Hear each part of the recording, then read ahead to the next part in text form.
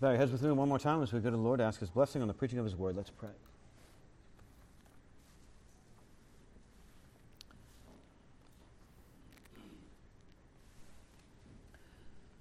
Father, we confess our ignorance of You and all things that have to do with You. We have no wisdom in ourselves. We are foolish. You are wise. And we need Your Spirit to illuminate the Word that He breathed out in the pages of Scripture. We need You to shine into our hearts with the light of the knowledge of the glory of God in the face of Jesus. So would You do that for us this morning as we listen to Your Word? Pour out Your Spirit on this congregation. Meet with us now. Teach us. Encourage us. Convict and strengthen us for the glory of Jesus Christ and for the clarity of our witness together as a congregation to the world. For Jesus' sake. Amen. Origin stories make good movies. We like to know how our heroes got their start.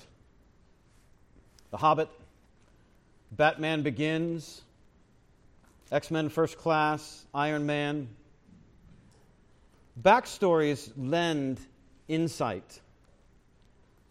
What we like even better is to see where we ourselves came from. Ancestry.com, 23andMe. How did we come to be? We like answering that question. History informs identity, even bestows it. And that is at least partly the idea behind the biblical book of Acts as we begin our series through it this morning with an overview of the whole book. Now, immediately when I say that sentence, I can hear some of you, you're going to preach the whole book this morning? You got to be kidding me. Yeah, we're going to do it. This is a good idea, contrary to popular opinion, because if you don't get a sense of the whole thing, you're going to get lost in the forest for the trees. So we're going to take a 30,000, 40,000, 50,000 foot overview of it and see what's going on in the whole thing this morning. We normally don't do this. Usually we're in a smaller passage, but this morning we're going to start our series with an overview of the whole book. Because among other things, Acts is an origin story. It answers the question, how did we come to be as a Christian church? Where do we come from? What are we doing here? What's our backstory? And the point of the whole book, as you'll see in the handout that I've given you in your bulletin, is that God's word about Jesus' resurrection establishes God's kingdom and creates God's people. God's word about Jesus' resurrection establishes God's kingdom and creates God's people. I think that's Luke's main point in giving us the whole book of Acts. That's what he wants to assure us of. That's true. This is where you came from. This is where your message originated. Now, this is, again, a different kind of sermon because the method is going to be different. It's not topical. It's not strictly expositional in the sense that we're used to hearing or in the sense that we're used to thinking about it. The method is not simply exegetical or walking you through consecutively a text, line by line by line, word for word for word, paragraph by paragraph. It is expositional, though, in the simple sense of exposing the point of the whole passage and using that and preaching that as the point of the whole sermon. But the method is what we would call biblical theological. One thing biblical theology does is to trace distinctive themes through one set of biblical writings written by one author, Luke, in his 2-volume series on Jesus and the church, Luke Acts. So I'm giving you an overview of the point just of the book of Acts as a whole book. But I'm giving you that point expositionally, with the whole point of the book in mind as the whole point of the sermon, by tracing distinctive themes that Luke uses to make that point, biblical theology. But we're also doing, now I've written these big words down, okay? These are in your notes. I'm also doing what's called historiography and narrative theology. What does that mean? Historiography is just the study of how you go about writing history. History, graphe, writing, the writing of history. How did Luke write the history that he relates to us in Acts, and what does the way that he wrote it mean for how we understand what he wrote. And narrative theology is similar. It's a way of studying biblical narratives that tries to see how the whole storyline of the narrative, like Acts, is woven together by the author, and how the structure of the narrative helps to make the point of the narrative. How does he tell this story? How does he relate the history? And how does that method structure and make the point that he's trying to make in telling the history? So this morning, we're trying to see how Luke retold the historical origins of the church and how that way of ordering it has shaped and packaged and framed the point of the book itself. Now, one more note before we get going. I'm going to quote a whole lot of different scriptures from all over Luke Acts. You are going to feel helpless if you try to turn to every one of those through this sermon. It's going to frustrate you. Don't do that. Usually I want you looking at your Bibles every single week. This week, I've given you some of the text in your handout. All of the references, or at least most of the references, are in there for you to look up later. But this means that you're not going to be able to keep up in your listening if you're going to try to write everything down. I know that's frustrating to you, because it's frustrating to me. I'm a note taker. A lot of you are note takers. You're just going to have to listen. Just listen, and just write a few things down. So again, I've given you a handout with all the references, with the whole outline. That way, when you hear one that you want to go back to as a reference, just underline it and keep on listening, because we're going to be moving quick. So, God's word about Jesus' resurrection establishes God's kingdom and creates God's people. And so we're going to look at a few different ways that Luke has structured the whole work. And he takes, first of all, Isaiah as his framework. He's using and quoting the book of Isaiah in different parts of Acts to shape the whole thing and to convince you, hey, what's going on here is a fulfillment of what Isaiah had said long ago was going to happen, that God was going to do. Now again, Luke is the one writing both the Gospel of Luke and the book of Acts. He's writing both of these volumes to the same person, Theophilus, God lover. He mentions Theophilus as his primary reader in Luke 1 through 3, and he mentions Theophilus as his primary reader also in Acts 1:1. So Luke and Acts are two books that represent a single unified history, one that's theologically driven, Christ-centered narrative about the historical life, death, resurrection, and physical ascension of Jesus Christ, and how it came to be that the Christian church was born to be what it is. 2 volumes, 1 history. And my argument in this first main point is simply that Luke uses Isaiah to structure and unify both volumes into one cohesive story that continues God's purposes from the Old Testament and fulfills God's promises from the Old Testament. Now I'm going to quote some passages to show you how Luke uses Isaiah like a trellis to hang the whole vine of his story onto as it grows and matures. Or if you are not a gardener and you don't even know what a trellis is, Isaiah, man, this is going to help you. Isaiah is the rebar that gives structure and form to the concrete that Luke pours as he builds the history. This is the structure. It's going to give form and shape and hold it all together and make it solid. Okay?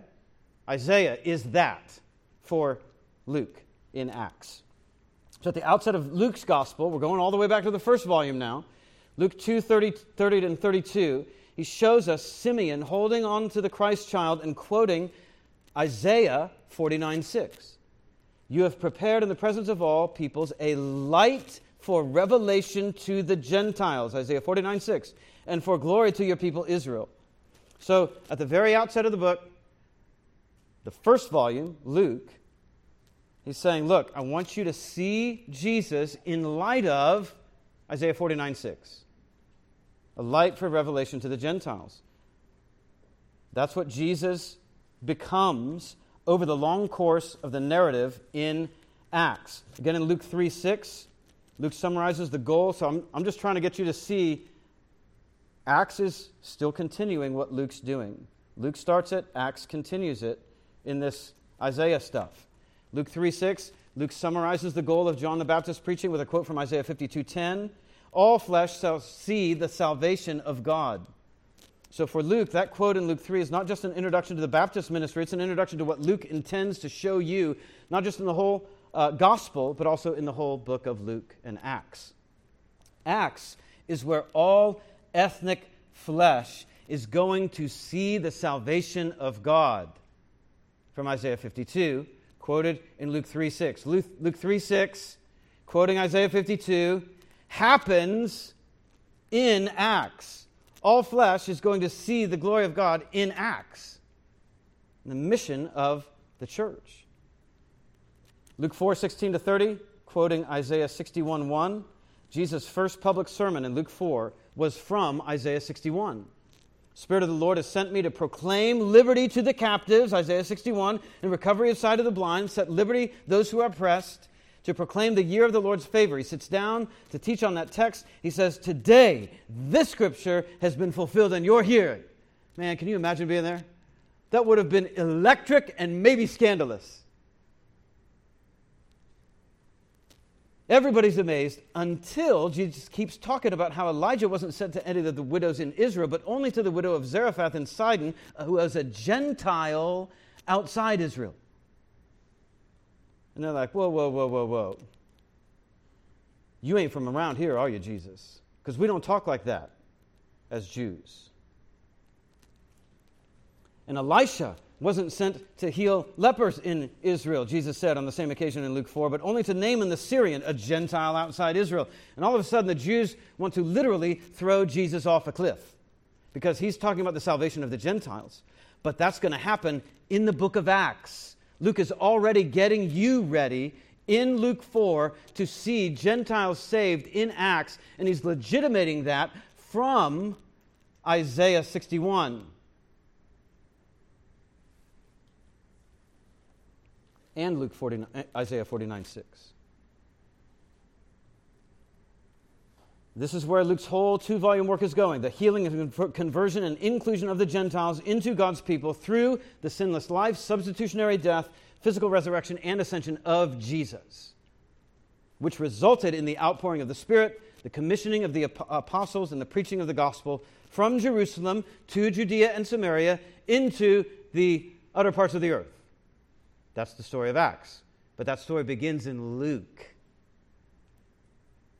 Luke 24:44-49. So Luke's beginning and now Luke's ending include references to Isaiah. We go from the front end of the book to the middle of the 2 volumes where Luke is sewing these 2 volumes together. Luke 24 and Acts 1 function like hinges between the volumes. The swing, the gospel closed while they open up Acts. Luke is helping you here to see the connection between his gospel account of Jesus and his Acts account of God's word building God's church. And the hinge is a phrase from Isaiah 49:6, to the end of the earth. I mean, if you're a Jew and you know your Old Testament and you're hoping in the Messiah who is promised by Isaiah, you're going to understand and know that. You're going to recognize that phrase, to the end of the earth, to the end of the earth. Something good's happening now. It's happening. It is happening. Luke paraphrases that in an ethnic way in Luke 24:47 as to all the nations. But he quotes it explicitly at Acts 1:8 as to the ends of the earth. So at the end of the first volume and at the beginning of the second volume, he's using the same kind of language to tell you, hey, this is the same story. Luke 24 was to be continued. And the glue that binds those 2 volumes together is the idea of the gospel of Jesus Christ going to the end of the earth. So when Luke records Jesus saying in Acts 1:8, you will become my witnesses in Jerusalem and in all Judea and Samaria and to the end of the earth, Luke means us to be reminded of Luke 24:47 and Isaiah 49:6. The story continues. It's the same story Isaiah foretold. It's the same story Luke was telling in his gospel. And now it's the same story he's going to tell in Acts. He's using Isaiah 49:6 to the end of the earth to sow his gospel back to Isaiah and Acts back to his gospel. And so Acts is now also sewn together as part of the story Isaiah foretold. God is doing in and through Jesus what Isaiah said God would do, and the story of what God has done is being told now in Luke and Acts. Mission to the nations, and that mission reaches a turning point in Acts 13, 46 and 47, where Paul and Barnabas are in a Jewish synagogue in Pisidian Antioch, which is central Turkey. They preach one Sabbath day there. The gospel goes over so well that the next Sabbath, almost the whole town shows up. But then the Jews get jealous. They publicly contradict Paul, turn the crowd against him, which is when Paul quotes Isaiah 49:6. It was necessary that the word of God be spoken first to you, Jews, since you thrust it aside and judge yourselves unworthy of eternal life. Behold, we are turning to the Gentiles, for so the Lord has commanded us, saying, I have made you a light for the Gentiles.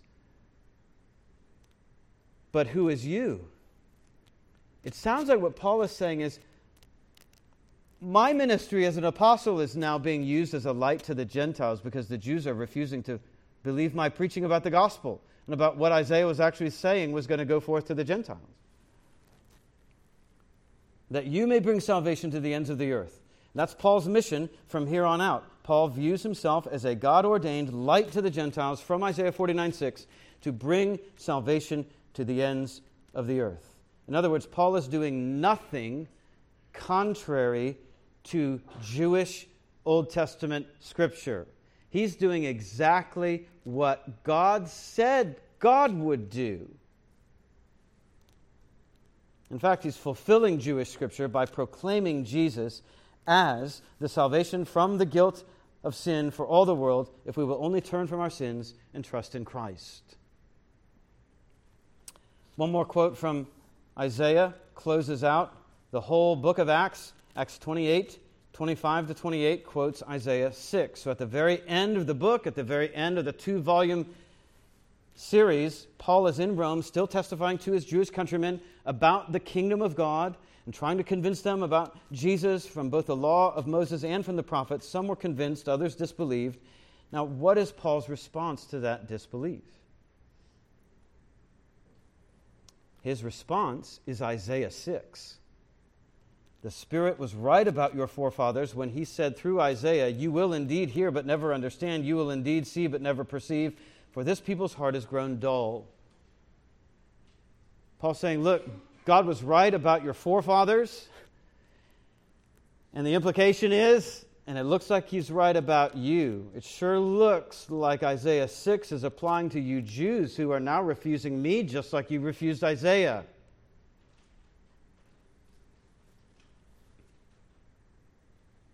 And so Paul's conclusion is, therefore, let it be known to you that this salvation of God has been sent to the Gentiles. They will listen. They will listen. Salvation to the end of the earth. So we're back full circle from where Luke started. Not only at the beginning of his second volume in Acts 1:8 to the ends of the earth, but all the way back at the beginning of his first volume, Luke 2:32, a light for revelation to the Gentiles. Jesus is going to be a light to the Gentiles.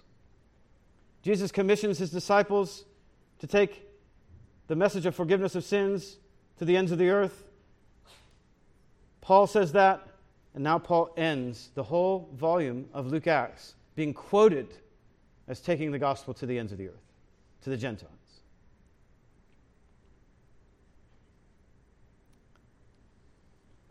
So Luke has bookended and then sewn together his 2-volume work, Luke Acts, with references to Isaiah. Why does he do that? Well, he does that to show everyone, especially resistant Jews, that the history of Jesus and his creation of the church is not merely consistent with the Old Testament. It's not even just permissible from the Old Testament. It's actually the fulfillment of the Old Testament Scriptures.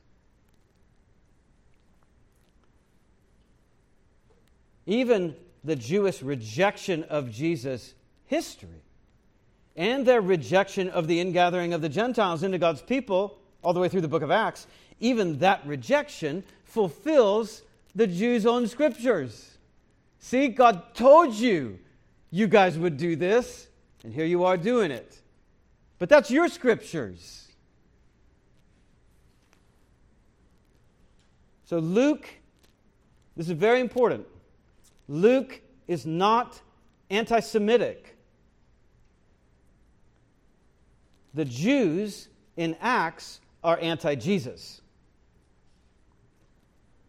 And Luke is only pointing that out because it's only through Jesus that the Jews or anyone else can have their sins forgiven and their hearts set free. That's the first point. Isaiah as the framework. Second point of the outline. Moving on. God's Word as the agent. God's written and preached Word is practically personified. It's like the Word of God, the preaching of the Word of God, the Scriptures, the Gospel. It's like that's a character in the narrative doing work. It's like the Word of God is a protagonist in the storyline.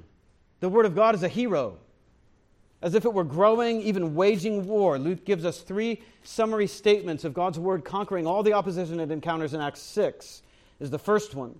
Acts 6, if you'll remember, there's a division inside the church between Hebrew Jews and Hellenized or Greekified Jews.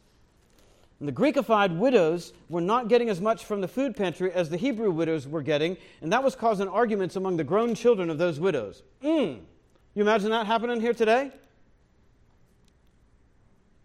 The families,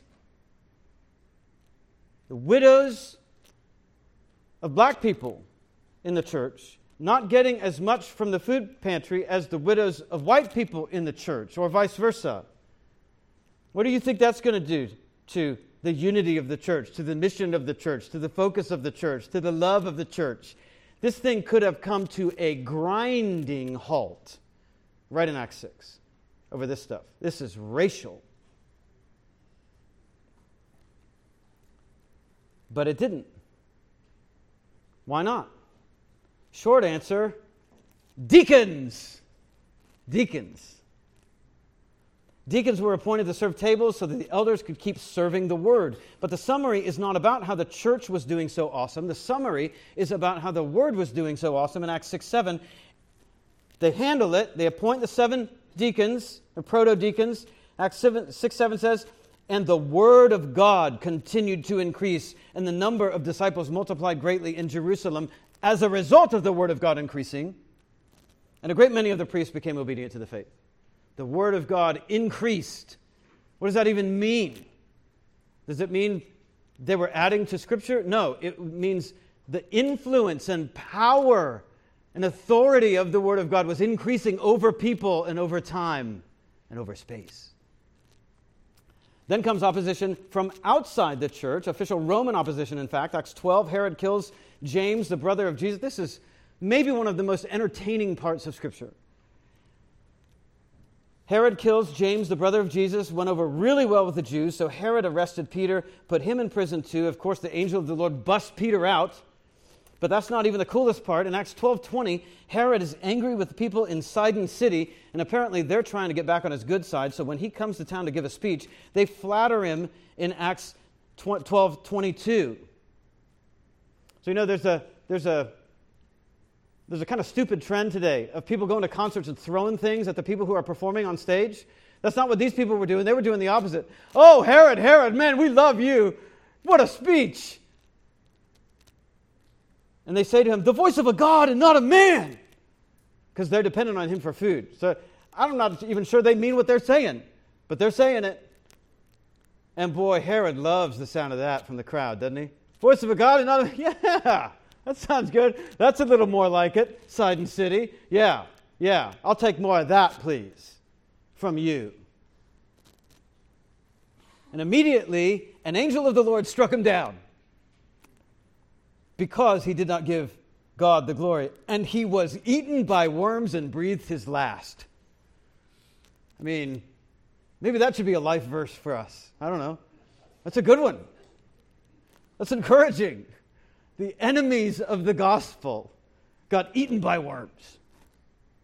But again, the summary in contrast is not, but Peter kept on becoming a rock star, or the church started having so much favor with politicians that politicians started asking them political counsel. Nope.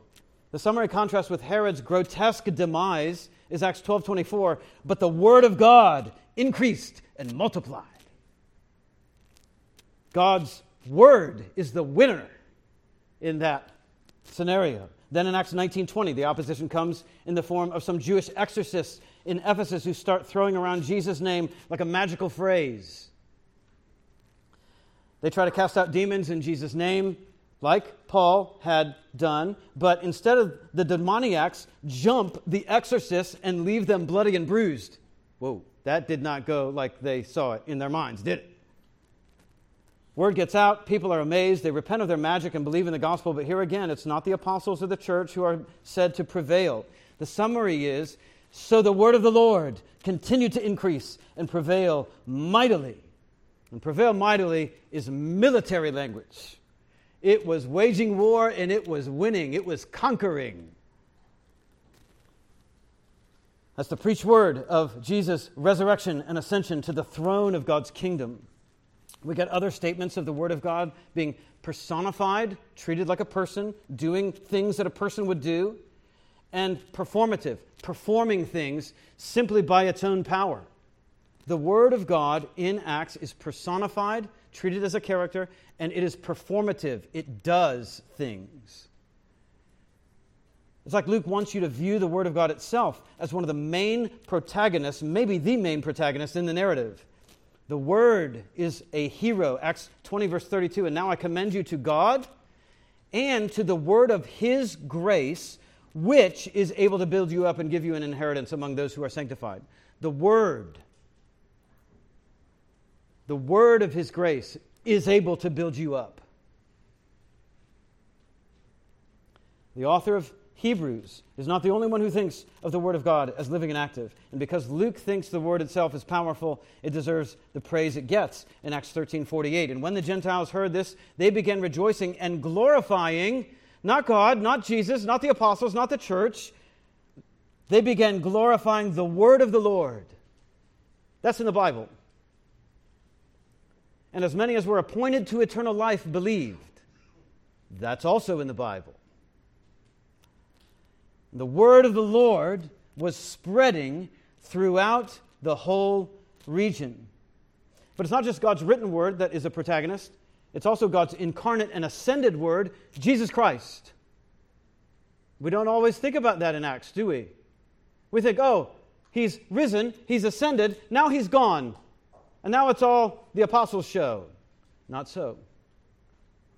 Luke opens his whole second volume by saying in Acts 1:1, in the first book, O Theophilus, I have dealt with all that Jesus began to do and teach. Isn't that suggestive? He doesn't just say, I have dealt with all that Jesus did and taught. He said, I have dealt with all that Jesus began to do and to teach. That phrase, all that Jesus began to do, in the very first sentence of Volume 2, Acts, indicates that Luke presents the whole book of Acts as all that Jesus continued to do and teach as the risen and ascended, and yet still somehow present, Lord Christ. Now that messes with your brain, doesn't it? How in the world is that possible? If Jesus' resurrection and ascension were physical, if he's going to come back in the same way you saw him go, and he went physically, and he's up on a cloud, and he's going, and he's gone, then how is he still doing work here? Some of you unwittingly sang of the implications of his ascension. In verse 5 of The Lord is King, come make your wants, your burdens known. Christ will present them at the throne. This world of ours and worlds unseen, how thin the boundary between. Ah, yes, Jesus' risen, ascended body is real.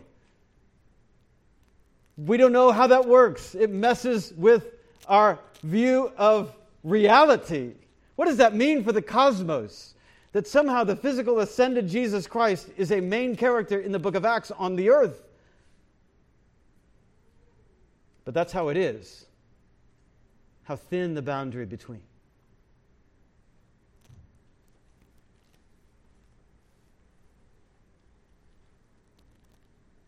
His physical absence does not mean that he is inactive. The risen, ascended Christ is continuing to do in Acts what he began to do in Luke's gospel. All you have to do is follow the pronouns in Peter's Pentecost sermon in Acts 2. Maybe you want to turn there, or I may have given it to you in the handout, in the text. In Acts 2:17, Peter quotes Joel 2, where God declares, I will pour out my Spirit. But look at Acts 2:33. Who poured out the Spirit according to Peter? Being therefore exalted at the right hand of God, and having received from the Father the promise of the Holy Spirit, He, the risen and ascended Christ, has poured out this that you yourselves are seeing and hearing at Pentecost. Jesus did that. Jesus did that. Again in Acts 2:47, the Lord added to their number those who are being saved. The Lord added to their number those who are being saved. But if we trace the pronouns back to who the Lord is in Acts 2, we discover in Acts 2:36, God, the Father, has made him, Jesus, both Lord and Christ. The Lord, who is adding to their number in chapter 2, verse 47, is the Lord Christ in 2:36. Risen and ascended. In chapter 7, it's the risen and ascended Jesus who opens the heavens and appears to Stephen. In chapter 9, it's the risen and ascended Jesus who appears to Saul and converts him on the road to Damascus by saying, I am Jesus whom you are persecuting. You persecute the church, you persecute me, Jesus says. It's the Lord who appears to Paul in Corinth. In Acts 18:9 says, do not be afraid, but go on speaking and do not be silent, for I am with you. I am with you. The risen and ascended Lord Jesus Christ is with you. And no one will attack you to harm you, for I have many people in this city who are my people. And all of this, then, is consistent with Isaiah serving as Luke's framework for the 2-volume series. After all, where do we think Luke got his theology of the performative power of God's Word?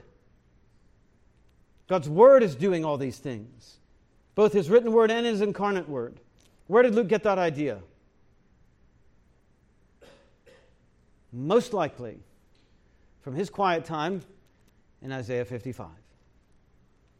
For as the rain and the snow come down from heaven and do not return there without watering the earth, making it bring forth and sprout, giving seed to the sower and bread to the eater, so my word will be that goes out from my mouth. It shall not return to me empty, but my word, shall accomplish that which I purpose and shall succeed in the thing for which I sent it. You're seeing that theology of the Word of God worked out in the book of Acts. God's Word does His work. When God wants to get something done, He talks. He sends His Word. And that's what Luke is telling us in the book of Acts. What's accomplishing all this wonderful work in the book of Acts? It's not just the church. It's not just the apostles. It's the Word of God. Third, Jesus' name and resurrection as the message of Acts. Jesus' name and resurrection as the message of Acts. This Jesus, this man, you have 3 related ideas combining to focus the message on the particular person, name, and resurrection of the historical person, Jesus of Nazareth. This first phrase is a common one, but it's so often repeated in reference to Jesus that you just cannot ignore it. If you're reading through Acts in one sitting or in 2 sittings, you're just reading it fast, you can't ignore how often the apostles refer to Jesus as this man or this Jesus. It's very unique. Very unique it's unique. It is unique. The phrase this man or this Jesus appears as soon as verse 11 in chapter 1, and it's in the mouth of an angel, no less. This Jesus, who was taken up from you to heaven, will come in the same way as you saw him go up into heaven, physically, bodily, in glory, on a cloud. This Jesus, not some other Jesus, this one. Not some spiritualized, fantastical, metaphorical Jesus, this one.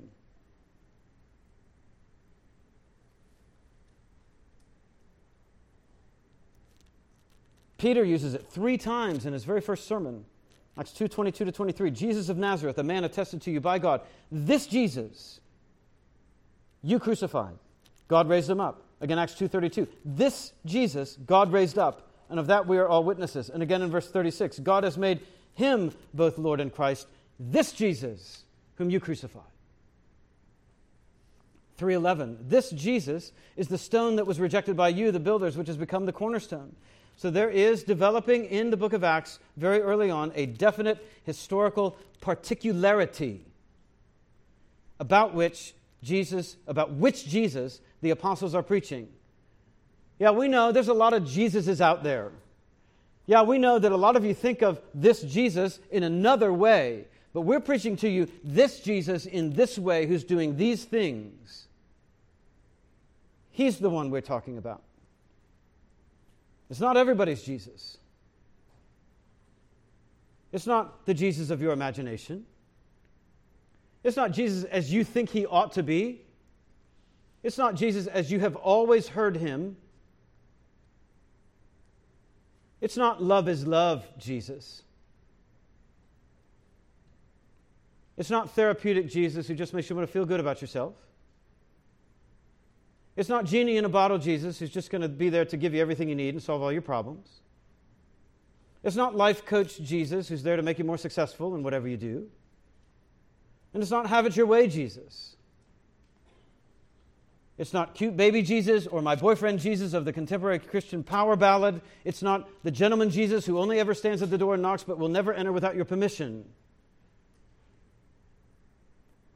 It is the crucified, buried, risen, physically ascended, exalted Jesus, King Jesus, Lord Jesus Christ. This Jesus. And no other. Now, Jesus' enemies refer to him like that too in Acts 6:13-14. They even refer to Stephen that way. This man. It's derogatory. This man, Stephen, never ceases to speak words against this holy place and the law, for we have heard him saying that this Jesus of Nazareth will destroy this place. Insulting use of that phrase. But Stephen turns it around on them in his historical sermon when he gets to Moses in chapter 7, verse 35. This Moses, whom they rejected, saying, who made you a ruler and judge? Doesn't that sound familiar? That's exactly what they're saying about Jesus. Who made you a ruler and judge? This man, Jesus. But Stephen's turning around on them. Oh, this Moses, this very one Moses, whom they said, who made you a ruler and judge? This man Moses, in very point of fact, according to Jewish scripture, this man God sent as both ruler and redeemer by the hand of an angel. That's how much this man Moses was, and look how you all treated him. And now you're doing the same thing to Jesus. This man.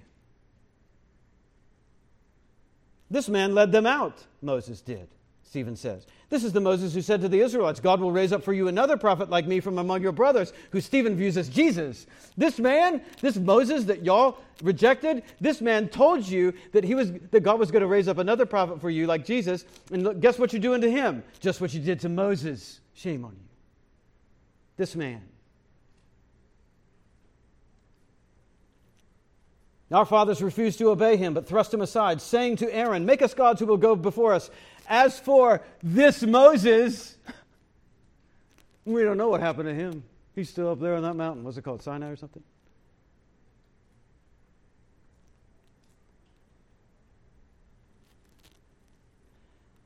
So, when we get to the end of Stephen's sermon, and he says, as your fathers did, so do you, what do you think he's talking about? He's talking about how they rejected this Jesus of Nazareth right before he began preaching, just like their fathers rejected this Moses. Stephen is using their pejorative, derogatory, demonstrative pronoun, this, against them to their own condemnation by their own law. Yeah, you say this Jesus like it's a cut on Jesus. Yeah, that's what they said about Moses too. And you all believe in Moses, don't you? You say you do, but your fathers didn't. And you're treating Jesus just like they treated that Moses. But it continues. When Philip goes to preach Christ in Samaria, he finds Simon the magician. And what is his reputation in chapter 8, verse 10? This man. Now we have a competing this man. This man is the power of God that is called great. Oh, this man? This man is the power of God that's called great. Not Jesus?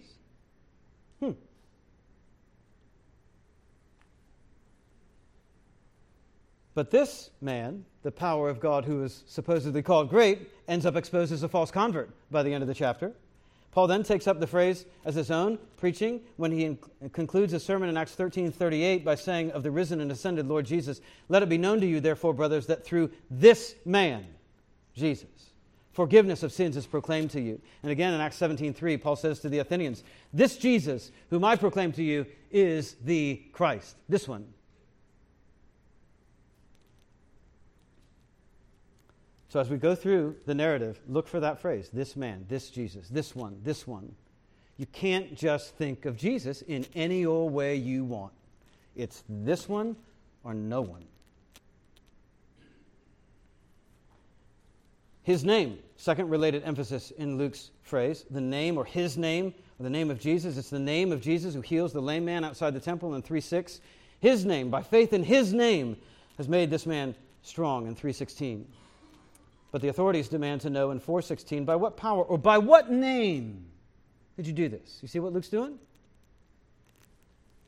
And they testify in chapter 4, verse 9, by the name of Jesus Christ of Nazareth, whom you crucified, but God raised him from the dead, and there is no other name under heaven given among men by which we must be saved. In 4:17 and 18, the Jewish authorities warn them not to speak anymore in this name, or to teach at all in the name of Jesus. Of course, the apostles refused to quit speaking in his name. So in 540, they beat the apostles and charged them not to speak in the name of Jesus.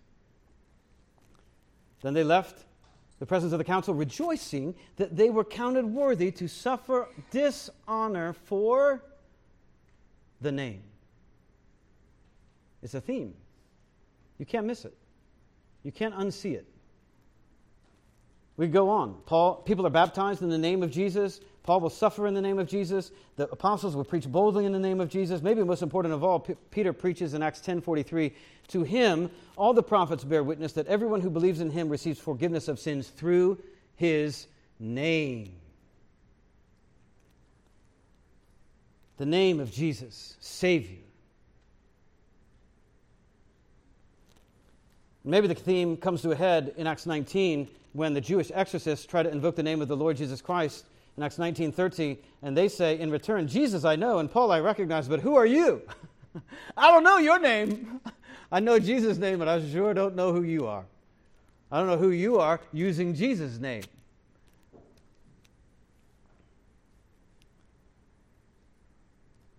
Long story short, the demoniac jumps the Jewish exorcist, beats him up, fear falls on all those who see it, and Luke says, "And the name of the Lord Jesus was extolled." It wasn't the name of Paul. It wasn't the name of Barnabas. It wasn't the name of the church. It was the name of Jesus. His power, his reputation, his mercy, his glory, his authority, his name. Everything he stands for. And of course, it's the physical bodily resurrection of Jesus that the apostles are preaching as what makes Jesus so special, so important, so authoritative, so worthy of our worship and obedience, and so clearly vindicated and proven by God as King of God's kingdom. The resurrection did that. You cannot miss the idea that the name, power, reputation, glory, identity of Jesus dominates the narrative in Luke Acts. Christian, you simply cannot be doing biblical evangelism if you don't mention the name of Jesus. Worldview apologetics? Yeah, you can do that without mentioning Jesus, conceivably. Evangelism? No. You can't do evangelism without mentioning Jesus' name. I don't care where in the world you are. That doesn't count. People cannot become Christians on the mission field if they do not hear and trust in the name of Jesus. Peter said in Acts 2:33 that Jesus' physical resurrection from the dead and ascension to God's right hand to receive the promised Holy Spirit is what caused the outpouring of the Spirit at Pentecost in the first place. He said in Acts 3, God glorified and raised Jesus from the dead, and that's why Jesus' name healed the man born lame. Their whole message is summarized in Acts 4:2 as proclaiming in Jesus the resurrection from the dead. That's the whole summary. That's what they're on about in their sermons. And again in Acts 4:33, with great power the apostles were giving their testimony to the resurrection of the Lord Jesus, not to his morality, not to his teaching, not to his social ethic, to his resurrection. That's what makes Jesus special.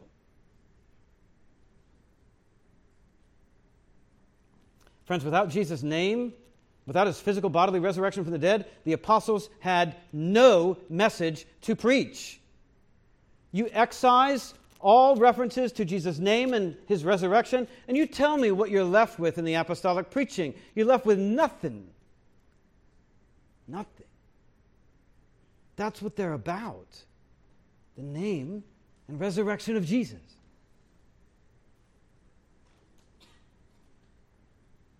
So any church that denies the name or physical resurrection of Jesus has no message to preach either. And trust me, those are around today in Elgin. You can go to many churches in the Fox Valley area and hear messages that either deny or simply ignore or are embarrassed about the physical resurrection and ascension of Jesus. Is that a church? What would Peter say? What would Paul say?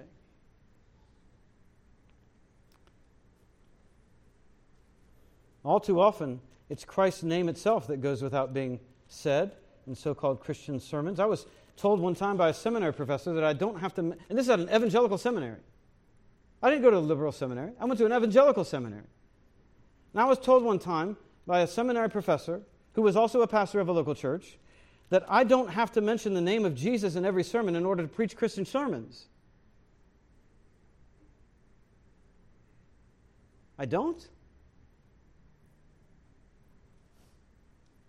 Well, my goodness, how can any sermon be Christian without preaching Christ? A better pastor told me, yes, you might try to preach a Christian sermon without mentioning Christ, but why would you want to? Fourth, God's kingdom is the goal. God's kingdom is the goal. Acts 1, 3 and 6. Luke picks up in the second volume with Jesus' resurrection appearances to the disciples. Acts 1:3 says, Jesus was appearing to them during 40 days, speaking of the kingdom of God. Now that's important, right? Jesus died, he's risen from the dead, he's got 40 days with his people. What's he going to talk about? He's going to talk about the kingdom of God. Okay, that must be really important to Jesus. That's how Luke began the gospel story of Jesus' birth, though, in Luke 1:32. Jesus will be great, and he will be called the Son of the Most High, and the Lord God will give to him the throne of his father David, and he will reign over the house of Jacob forever, and his kingdom will have no end. Kingdom. At the beginning of Luke, and now at the beginning of Acts. Kingdom, first volume. Kingdom, second volume. You see a theme there? The kingdom of God, kind of like this stuff with Isaiah, it's like a color. It's like a color that you're decorating your house with, right? You have different rooms in your house. They're all decorated in different colors, but there's one little thread that you like so much that you just use it to tie the whole thing together. And everybody likes to notice it. You carried that through. You floors came through. You carried that green or that pink or that whatever. Isaiah is that, and the kingdom of God is that in these two volumes. They hold everything together. He begins with it in Luke. He begins with it in Acts. Acts 1, then, is continuing, again, the same story of Jesus rising to the throne of God's eternal kingdom by dying for the sins of his people, rising from the dead, and ascending to God's right hand in heaven. But speaking of the kingdom of God is also probably Luke's way of summarizing what Jesus had been teaching them in Luke 24:45, where he opened their minds to understand the Scriptures and said to them, "Thus it is written that the Christ, the Messiah, the Anointed One, the King of God's kingdom, who will also be the priest, should suffer on the third day and rise from the dead, and that repentance for the forgiveness of sins should be proclaimed in his name to all the nations, beginning from Jerusalem." The Christ is the Anointed One, priest king of God's kingdom. And so in the context of the risen Christ teaching them about the kingdom of God, they asked him a relatively reasonable question in Acts 1:6. 40 days you've been talking to us about this kingdom. So will you at this time restore the kingdom to Israel? Pretty reasonable from a Jewish perspective, right? Kingdom, kingdom, kingdom, kingdom. That's been your sermon for the last 4 weeks. Every Bible study is about the kingdom. So, is it time? Are we there yet? But the whole book of Acts is the answer to that question. The kingdom will not be limited to national Israel. It will extend, in Isaiah's language, to the end of the earth. Acts 2:30 and 31. This is why Peter explains Pentecost in Acts 2 in terms of fulfilling God's covenant with David, the king, in Acts 2:30. Being a prophet, and knowing that God had sworn with an oath to him that he would set one of David's descendants on his throne, kingdom. David foresaw and spoke about the resurrection of the Christ, that he was not abandoned to Hades, nor did his flesh see corruption. He's the king. It's also why Peter explains Pentecost in terms of a royal enthronement psalm like Psalm 110, which Peter quotes in Acts 2:34. David didn't ascend into the heavens. You see how important the doctrine of ascension is to Peter. Hey, David's not the one who ascended into heaven. I mean, David was great. Don't get us wrong. David, great king, father, forefather. God made a covenant with him. But he didn't ascend into heaven. But he himself, David himself said, "The Lord said to my Lord."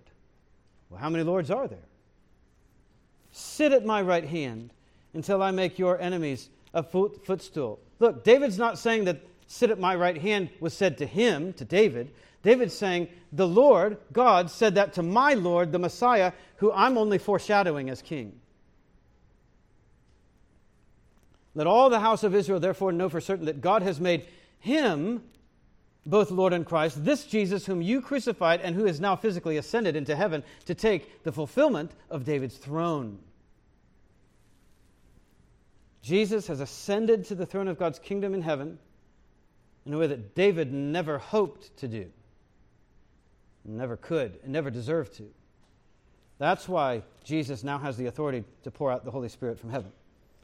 Acts 8, in fact, Luke summarizes all of Philip's preaching in Samaria as the good news about the kingdom of God in the name of Jesus Christ. That's what they're preaching. Kingdom and name, kingdom and name, kingdom and name. I'm running out of time. You can look at many of those references on your own. Fifth, Christ-like suffering as the requirement. Christ-like suffering as the requirement. Before I go on, I'm just going to mention that at the very end of Acts, what do you find Paul preaching under house arrest at Rome? He's proclaiming the kingdom of God and teaching about the Lord Jesus Christ with all boldness and without hindrance. Kingdom, kingdom, kingdom. Fifth, Christ-like suffering as the requirement. Christ-like suffering as the requirement. Paul suffers the same charges as Jesus did in all of his trials. You ever recognize this? Paul is like an example of Jesus. Paul's going through the same thing Jesus went through legally. When Paul returns to Jerusalem after his third missionary journey, against all counsel to the contrary, he goes into the temple. But when the Jews see him there, Luke tells us, Acts 21:27, they stir up a whole crowd and laid hands on him, crying out, "Men of Israel, help! This is the man who is teaching everyone everywhere against the people and the law in this place." But they bear the same kind of false testimony against him before the governor Felix, 24:5 and 6. We have found this man a plague, when he stirs up riots among all the Jews throughout the world, and is a ringleader of the sect of the Nazarenes, even tried to profane the temple, but we seized him. And yet Jesus was accused of these very same things by the very same kinds of people. They accused Jesus to Pilate in Luke 23:5. They were urgent, saying, "He stirs up the people." They're accusing Paul of exactly what they accused Jesus of, stirring up the people. Teaching throughout all Judea, from Galilee even into this place. And Pilate says back to them, Luke 23:14, "You brought me this man as one who is misleading the people, like master, like servant." Paul suffers the same chant as Jesus did. Acts 21:36. Paul's accusers say, "Away with him!" And 22:22, "Away with such a fellow from the earth, for he should not be allowed to live." But they said the same thing of Jesus.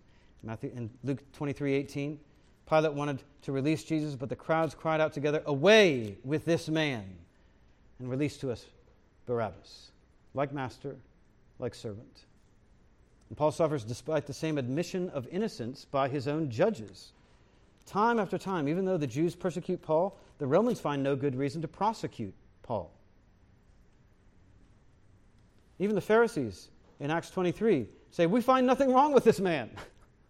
Well, if you find nothing wrong with him, what's he doing here?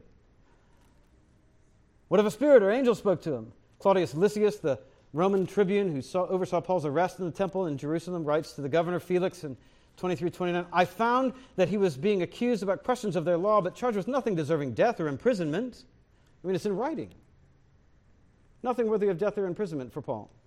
Governor Festus privately testifies to Agrippa, chapter 25:18, "When the accusers stood up, they brought no charge in his case of such evils as I had supposed." I mean, I thought that he was really some bad guy. And publicly, Festus professes in chapter 25, verse 25, "King Agrippa and all who are present with us, you see this man about whom the whole Jewish people petitioned me, both in Jerusalem and here, shouting that he ought not to live any longer, but I found that he had done nothing worthy of death." 26:31, King Agrippa and Bernice say to one another of Paul after listening to him, "This man is doing nothing worthy of death or imprisonment." Time after time, the Romans find Paul innocent. And time after time, Pilate found Jesus innocent. Luke 23:4, Pilate said to the chief priests and the crowds, "I find no guilt in this man." Luke 23:14 and 15, "After examining him before you, behold, I did not find this man guilty of any of your charges against him." And Luke 23:22, when the crowds insist that Pilate crucified Jesus a third time, he said to them, "Why? What evil has he done? I found no guilt in him deserving of death. Like master, like servant."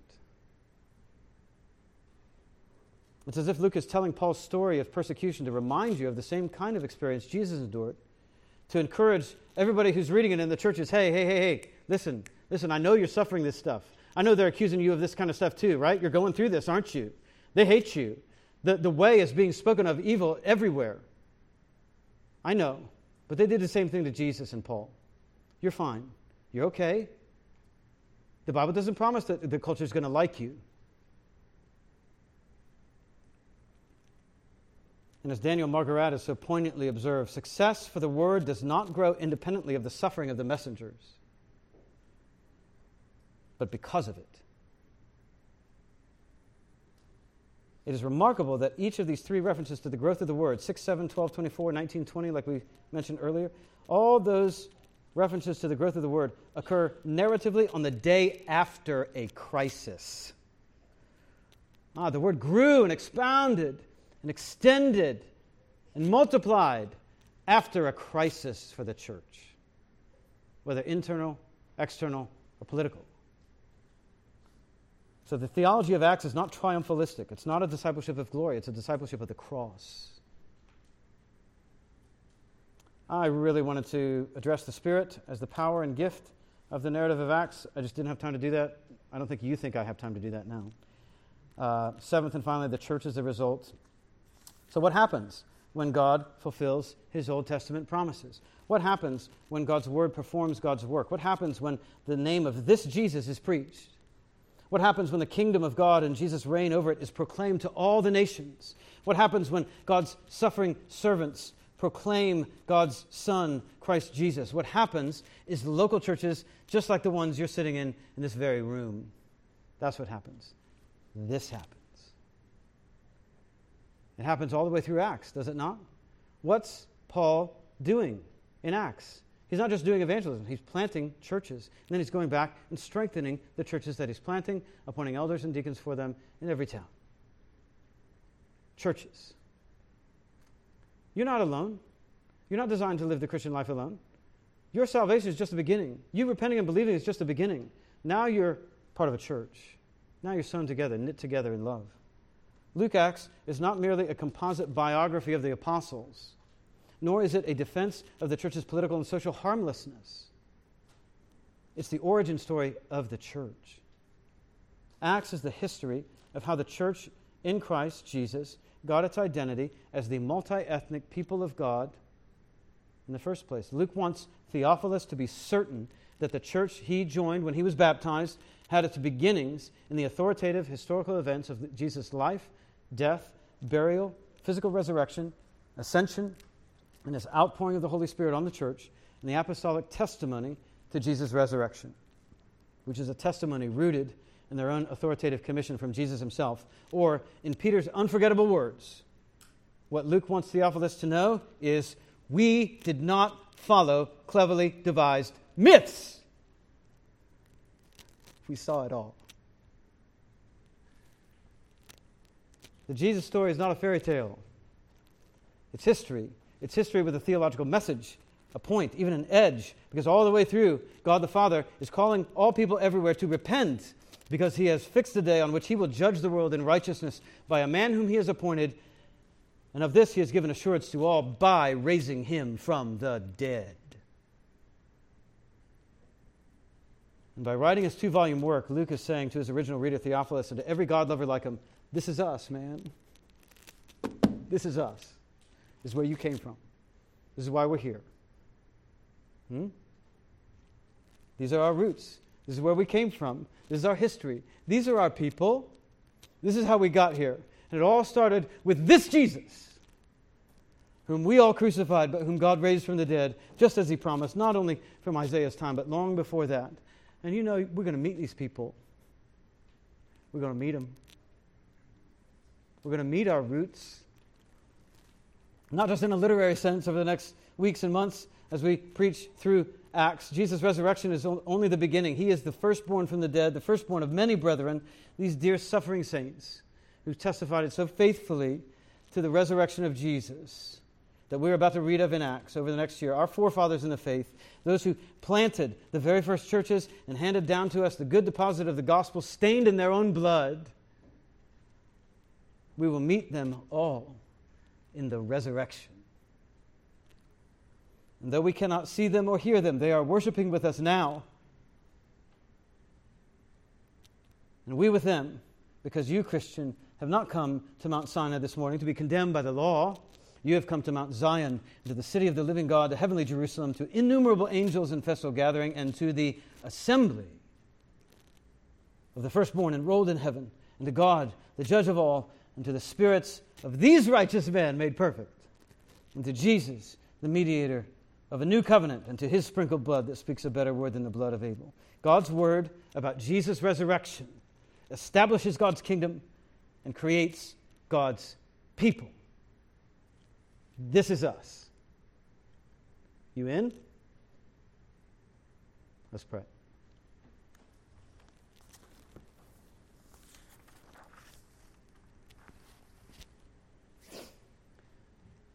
And Father, we thank you for preserving the record, the spread of your gospel, and the building up of your churches in the book of Acts. We pray that you would bless our study of it in the coming weeks and months. And we would learn what it is to be a church.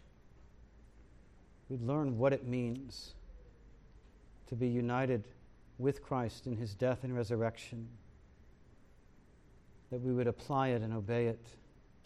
That you would make it fruitful among us by your grace, by the power of your word, by the power of your Spirit within us, by the presence of Jesus, who said to us, I will never leave you or forsake you. For his sake. Amen.